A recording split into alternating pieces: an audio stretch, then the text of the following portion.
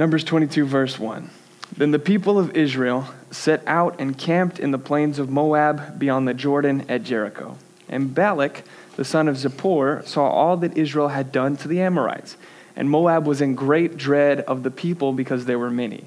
Moab was overcome with fear of the people of Israel. And Moab said to the elders of Midian, "This horde will now lick up all that is around us as the ox licks up the grass of the field." So Balak, the son of Zippor, who was king of Moab at that time, sent messengers to Balaam, the son of Beor at Pethor, which is near the river in the land of the people of Ammah, to call him, saying, "Behold, a people has come out of Egypt. They cover the face of the earth, and they are dwelling opposite me. Come now, curse this people for me, since they are too mighty for me. Perhaps I shall be able to defeat them and drive them from the land. For I know that he whom you bless is blessed, and he whom you curse is cursed."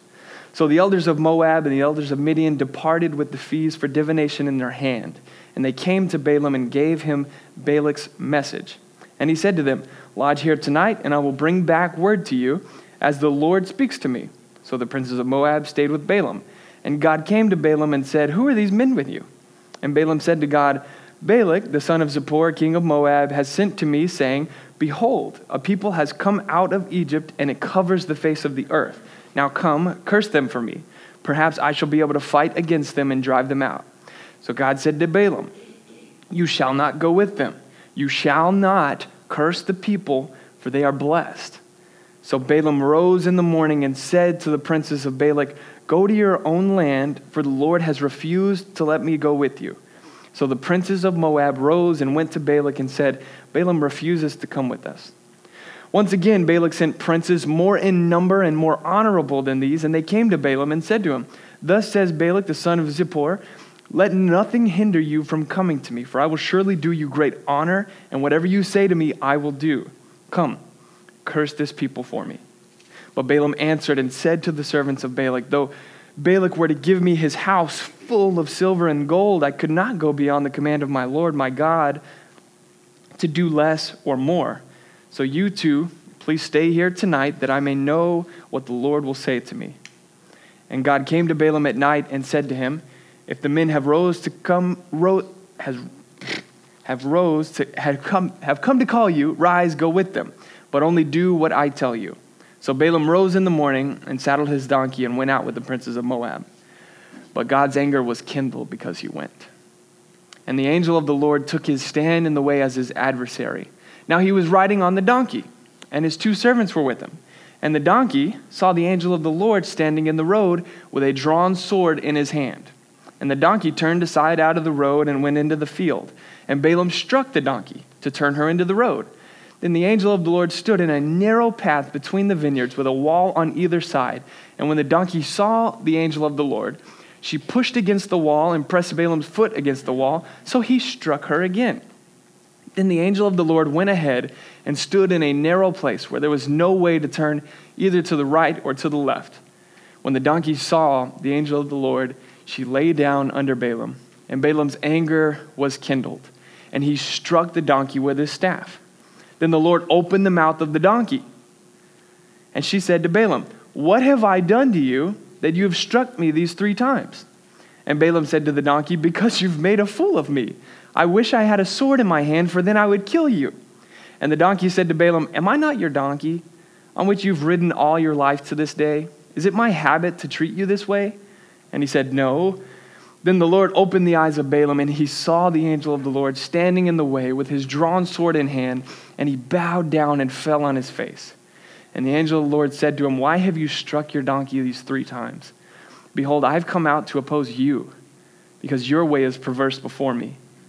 The donkey saw me and turned aside before me these 3 times. If she had not turned aside from me, surely just now I would have killed you and let her live.' Then Balaam said to the angel of the Lord, 'I have sinned, for I did not know that you stood in the road against me. Now therefore, if it is evil in your sight, I will turn back.' And the angel of the Lord said to Balaam, 'Go with the men, but speak only the word that I tell you.' So Balaam went on with the princes of Balak." Let's pray. Father, thank you for your word.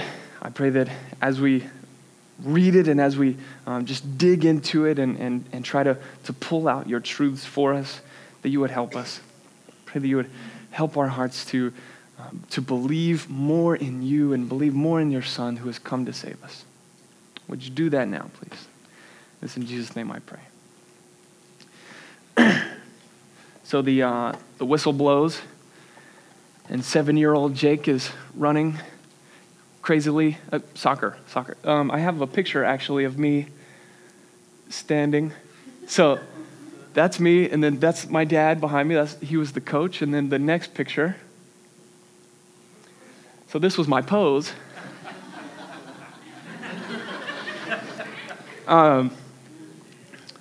But so Jake, he's running around. I think he's about 7. You guys could tell me better. I think he's about 7, but he's running around and he gets the ball. And it's, oh my gosh, this is happening. I've got the ball and I'm running, juking people out, stiff arming this one guy. It was U7, so it didn't really matter. Like the refs didn't red card you in that, so it was good. And then, so my dad, he's yelling, "Go, Jake, go." All the soccer moms are going crazy. And I run, and I kick the ball, and it's this beautiful shot. It's going into the corner. And it goes in. It goes in. And I turn, and I look to my soccer moms, and I'm like, yeah. It was the other side's soccer moms that were going crazy. I actually scored on my own team. So... And my dad was actually yelling, "No, Jake, no." I thought he was saying, "Go, Jake, go." But you could see why he was yelling. He had years of experience with sports at this point, whereas I did not. So he could see what was going wrong. I couldn't really see. My dad was no fool. He was not blind. But I didn't listen. And so this made me look like a fool. Made me look like I couldn't see what was going on. The truth is, we're all blind and foolish at some point in our lives. We try to go our own way to what we think we should do because we want something different than what the Father has for us. But it almost always ends up making us look like a fool or like we don't know what's going on. For instance, in our parenting, we try to get past spending time with our children because we are stuck on the couch, and SportsCenter doesn't show us the same thing every 30 minutes, so we're blind to the need our children have. In our marriage, we do not love our wives well because either we think that they're the one who is wrong or just being a total brat, and they don't deserve our love. That's just foolish. Or we try to get past submitting to our husband's headship by saying, well, my husband's not being very smart at this moment. He's not thinking, I shouldn't have to submit to that plan. Blind to God's plan. With our friends, we try to skip over laying our lives down for them by telling ourselves that they would just be bothered by our phone call or our meaningful conversations with them. It's just foolish. At work, we try to pull one over on our boss or our client because we're just too tired or we have other things to do at that time that are just a little more important. So we're blind to God's call in our work. With our parents, we try to lie to them because we think that if we told them the truth, then we'd get in trouble. You're right, but it's still foolish. So from our passage this morning, we're going to see 3 truths. The first is that we are foolish. Second is that we are blind. But the third and most important is that God is not.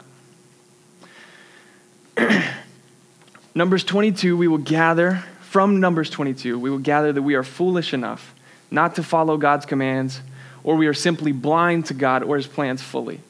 Either of which could end up being the worst news in the universe for us. But there's also good news in the story as well, in that we have a dad who is no fool, who sees everything we fail to see, and who's faithful to give us a chance. So let's take a look at the first one. We are foolish. If you look at verse 28. Verse 28 says, "Then the Lord opened the mouth of the donkey, and she said to Balaam, 'What have I done to you that you have struck me these 3 times?' And Balaam said to the donkey, 'Because you have made a fool of me. I wish I had a sword in my hand, for then I would kill you." So what's this saying? Balaam is saying that the donkey made him to be a fool, but he's kind of right. I mean, like, let's just picture everybody here with us. So Balaam, he's up here, right, and he's on his donkey. You guys are on one collective donkey. It's a very strong donkey. So you guys are on one donkey. I'm the other guy in the posse. And we're just riding along, and then we see Balaam talking to his donkey. It might not have been super strange, but still, he's talking to him. We're like, what's this guy doing? Then he starts to beat the donkey. We're like, whoa, this is a little weird. So he does look a little foolish. So he's not completely wrong, but Balaam's mostly foolish because he's going against what God called him to do. Why does this make Balaam a fool? 1 Samuel 13, verse 13 says, "You have done foolishly. You have not kept the command of the Lord your God, with which he commanded you." So Balaam is being a fool because he went with the men when God said not to.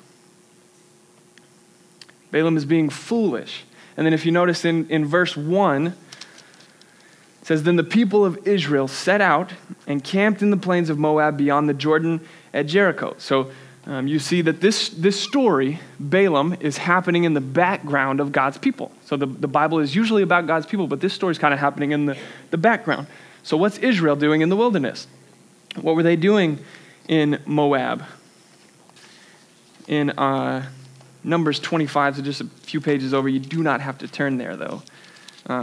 Numbers 25 says, "While Israel lived in Shittim, the people began to whore with the daughters of Moab.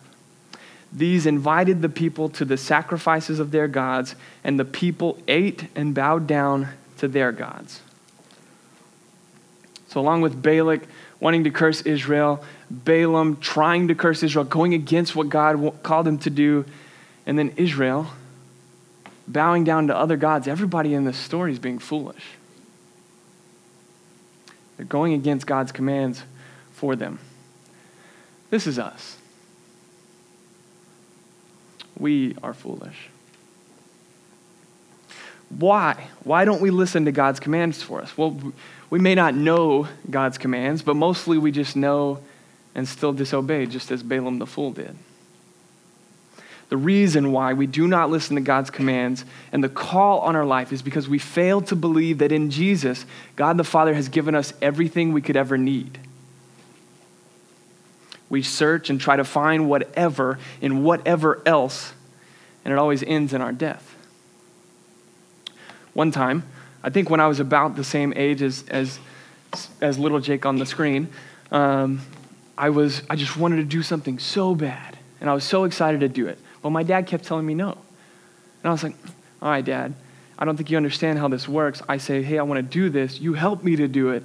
But he kept saying, "No, like it's gonna be bad for you. You don't want to do this." So I'm crying, I'm complaining, I'm really sad. I'm just like, "Dad, please let me do it. Come on, it's gonna be so much fun. Please." That's an accurate representation, by the way. And so my dad, just after, I think, a few days of me saying, "Hey, Dad, will you let me do this?" He finally said, "Jake, fine, you can do it. You go ahead, you can do it." So I walked up to the stove. I touched the hot red thing and it burned my hand. "Dad, why did you let me do this? Don't you love me?" He succumbed to the pressure and he let me do it. But it had been off for about an hour, so it wasn't actually super burning hot. Like, my hand doesn't have a deformity or anything like that. He wasn't a bad parent. He's sitting back there. But we sometimes know exactly what our Father wants for us. And we know that what God has called us to could not be something against us. Yet we deliberately disobey. And most of the time, it ends in us getting what we wanted all along, the very thing that could hurt or even kill us. Foolish. God in Jesus has given us all that we may ever need. So theoretically, we have no need to sin anymore, to disobey God's commands anymore. So we have to obey God's commands for us if we desire to stop being foolish. But how can we do this? We can stop being foolish by believing that Jesus is our ultimate comfort in life, so we can get off of the super comfortable couch and stop watching the mindless TV that keeps us from parenting our children. We can stop being foolish by believing that Jesus is our ultimate head in life, so we can follow our husband's plan, even if we think it's probably not going to go well or we're scared about what could happen. We can stop being foolish by believing that Jesus is the ultimate example of headship in life, so we can love our wives in everything from them just being a brat to them leaving us in the middle of the night. We can stop being foolish by believing that Jesus is the ultimate friend, so we can carve time out of our day to call our friend to ask them how they're doing. We can stop being foolish by believing that Jesus is the ultimate focus in our work, so we can work as for him and not for our own selves. We are foolish because we do not follow God's commands for us, just like Balaam. But if we believe that Jesus is what we are ultimately searching for in our disregarding of those commands, then we can end our foolishness. Where are you currently being foolish? Where is Jesus not your ultimate focus? So as Balaam and we are foolish, Balaam and we are spiritually blind as well. So number 2, we are blind. If you take a look at verse 31. Then the Lord opened the eyes of Balaam, and he saw the angel of the Lord standing in the way with his drawn sword in his hand. And he bowed down and fell on his face. And the angel of the Lord said to him, "Why have you struck your donkey these 3 times? Behold, I have come out to oppose you, because your way is perverse before me. The donkey saw me and turned aside before me these 3 times. If she had not turned aside from me, surely just now I would have killed you and let her live." So Balaam, he was blind to the angel of the Lord, which is Jesus, pre-incarnate Jesus. Because of Balaam's foolishness, Balaam was pushing violently through difficulties placed in front of him by God. God actually placed himself in front of him, and he's still just pushing through in order to do what he wants to do. We are spiritually blind just as Balaam is. God had to open Balaam's eyes, and he'll have to open our eyes as well. The struggle that we have with this, though, is that we do not know how to see with our spiritual eyes. I mean, what does that even mean? Spiritual eyes, Jake, come on. Like, that doesn't really make sense. Is this some new agey type thing? Ephesians 1 says, having the eyes of your hearts enlightened. So having the eyes of your hearts enlightened. Our spiritual eyes being opened, what does that mean? That you may know what is the hope to which he has called you. What are the riches of his glorious inheritance in the saints, and what is the immeasurable greatness of his power toward us who believe? So what is the inheritance that we are to hope in? Jesus Christ. To see spiritually means that we hope in Christ. The reason Balaam was spiritually blind was because all he could see was the riches and the gold. He's like, oh man, I want that. That's what I want. The reason we are spiritually blind is ultimately because we want to see things of this earth more than we want to see Jesus. Ultimately, the fight to see is a fight to believe that Jesus is better. We just sang it. Than anything the world has to offer, so that is where we fix our eyes. We must not be spiritually blind. I was in Yellowstone with my parents and my brothers, and at this time I was engaged to my sweet wife, Leah, and we're driving around, there's bear and elk and buffalo, and I had the idea. I was like, man, it'd be cool to touch a buffalo. So I tried to, like, this is as close as I got on foot. And you're not supposed to get within like 100 feet of these things, I think. But I took this with my own fingers.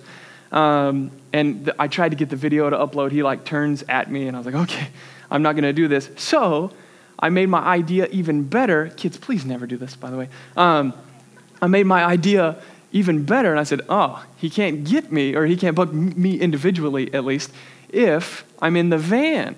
So I get in the van and I pull up next to the buffalo. I'm like creeping up so as to not scare him. And I'm pulling up. And then my brother Isaac, he just screams, "Watch out, buffalo!" And I'm like, "Stop it!" And I'm a little scared at this point. Driving up, and I roll the window down. I reach out and I slap him on the bottom, and then I like, he took off running. He was scared of me.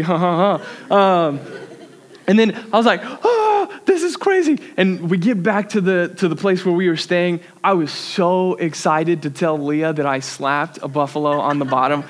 I could not wait until I got service, because you didn't get service in Yellowstone. They don't have cell phone towers there. I mean, how rude.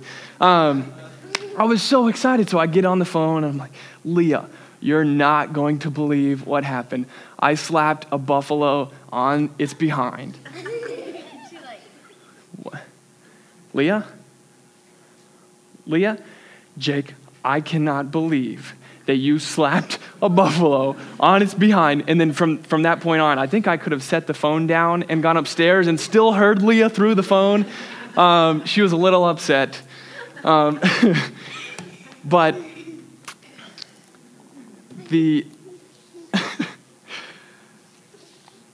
apparently, I had the wrong perspective.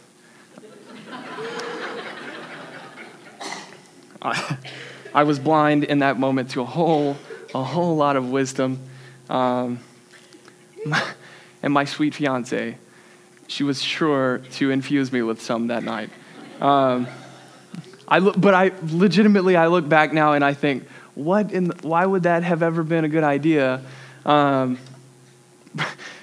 We need help to know when we are being blind. Leah helped me out. We need help to know where we are blind. How can I see spiritually? How can I see what I cannot see? We need God's help, and we will remain blind without it.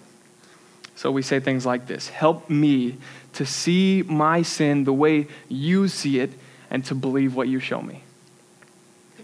Help me to see my wife, my husband, my friend the way you see them and to believe what you show me. Help me to see my circumstances the way you see them and to believe what you show me. Help me to see myself the way you see me and to believe what you show me. Help me to see you as being more beautiful than anything this world has to offer and to believe you when you show me.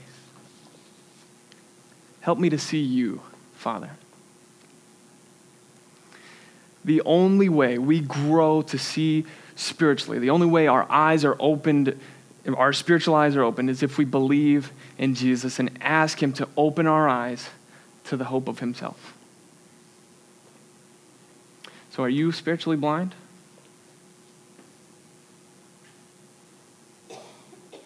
Do you want your eyes, do you desire your eyes to be opened to the hope of Christ? So Balaam was foolish and blind. We are foolish and blind. And this is terrible news. Because look at verse 22. "But God's anger was kindled because he went, and the angel of the Lord," that is Jesus, "took his stand in the way as his adversary." Jesus is, at this point, the adversary to the blind and the foolish. Us. But we are not left without good news. Because of number 3. God is not foolish, and God is not blind. If you also look at verse 22 at the beginning where it says, "But God's anger was kindled because he went." Why is it that God was angry? Because God was not fooled by Balaam's holiness of And I'm only going to say what the Lord has for me to say. I'm not going to say anything else.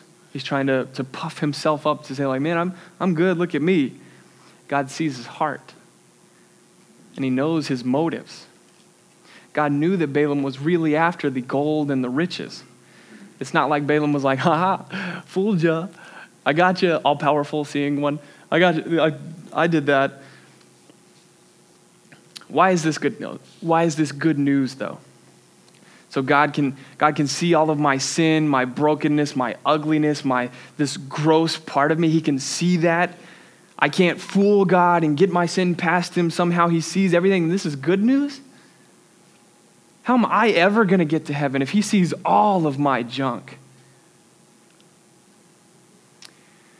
When I scored the goal against my own team, my dad could see everything that I did wrong. And he was able to help me. He kneeled down beside me. He put his arm around me, kind of grabbed both of my shoulders like a dad does, and he says, Jake, don't ever do that again.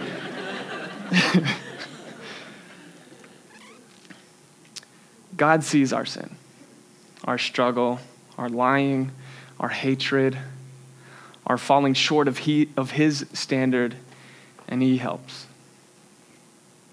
If God cannot see, then God cannot see anything to have grace upon, and we need that grace. Notice God's grace to Balaam throughout the story. He gives him a chance to turn back from cursing Israel. Balaam doesn't take it. By God's grace, the donkey spares Balaam's life 3 times. God continues to give chances to Balaam. And notice God's grace to Israel, like the ones that's not even about the story really. And notice God's grace to them when they are bowing down to other gods, being unfaithful to the one true God. He's making sure that a man named Balaam won't curse them. They don't even know what's happening. God helps us in our helpless state because he can see. In our parenting, God will help us to see and will break our hearts over the foolishness of choosing SportsCenter over our kids. In our marriage, God will help us by opening our eyes to see the foolishness of the cutting words we choose to use in a fight or an argument over something small. God will help us to see the foolishness of sitting back and letting our wife starve spiritually while we could be leading. God will help us to see the foolishness of letting our friends go 1 week without us caring for their souls. God is no fool. God sees everything. So where is God trying to help you? Where is God currently standing as your adversary? I ask because according to God's word this morning, you will not continue in your life of sin without God standing directly in your way, giving you the chance to turn. Balaam got his chance, and he took it. But later on, he had another chance, another opportunity. He got 4 in this story. Later on in Numbers, he gets another chance. Doesn't take it. He was killed. We get opportunity after opportunity, but our opportunities end at some point. This morning, if you are here and you are living blind to God fully and foolishly choosing anything else over believing in Jesus to be all that you need, all that you have, this is an opportunity to turn. I don't know how many opportunities you get, but I do know that we are all closer. And from the time we walked in the doors to now, we are closer to that end. Happy New Year. If you are like Balaam, we are either Balaam and Jesus stands as our adversary, or we are Israel, those who are God's people, and Jesus stands as our advocate. If you are like Balaam, Turn today from your sin and believe in Jesus. If you are like Israel and you already have Jesus, but you're unfaithful to him over and over and over, unbelievably, Jesus stands as your advocate. Let this news comfort you. Believe in this today. One huge reason I love that we take the Lord's Supper every week together is that it's a reminder of God's grace to those who cannot help themselves, and yet another opportunity to turn. So, as we turn to the table and ask God to open your spiritual eyes, to see your sin and to see him not as adversary, but as advocate. As you sit with the emblems of the body and the blood, this is my help. Father, please help me to see you and everything by you, and help me to believe you when you show me. Let that be your prayer. So you want to know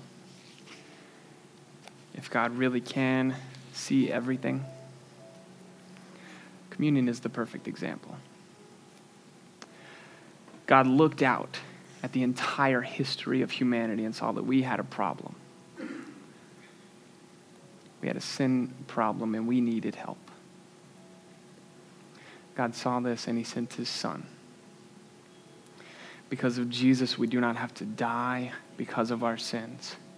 If we are believers in Jesus, all of the sin that God sees in us as unbelievers will not cause God to be angry with us. In fact, when God looks at us, he will see the spotless perfection of Jesus.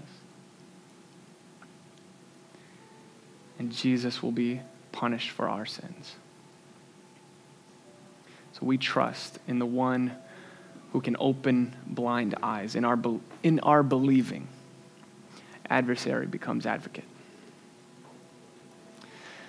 Because on the night when he was betrayed, he took bread, and when he had given thanks, he broke it and said, "This is my body, which is for you. Do this in remembrance of me."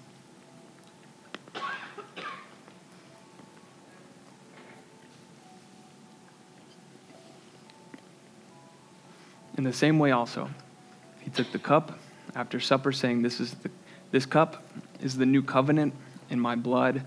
Do this as often as you drink of it in remembrance of me. Let's pray. Father, we thank you for the good news that you have sent Jesus to spare us from our blind and our foolishness. But sometimes we don't believe it. We have a struggle. We have something that's happening. Life happens. So as 2017 begins, will you refresh our hearts with that good news? Will you help us to not be foolish? Will you help us to not be blind to you and to your commands and what you have that is for us? We thank you for your Son. And it's through him I pray. Amen.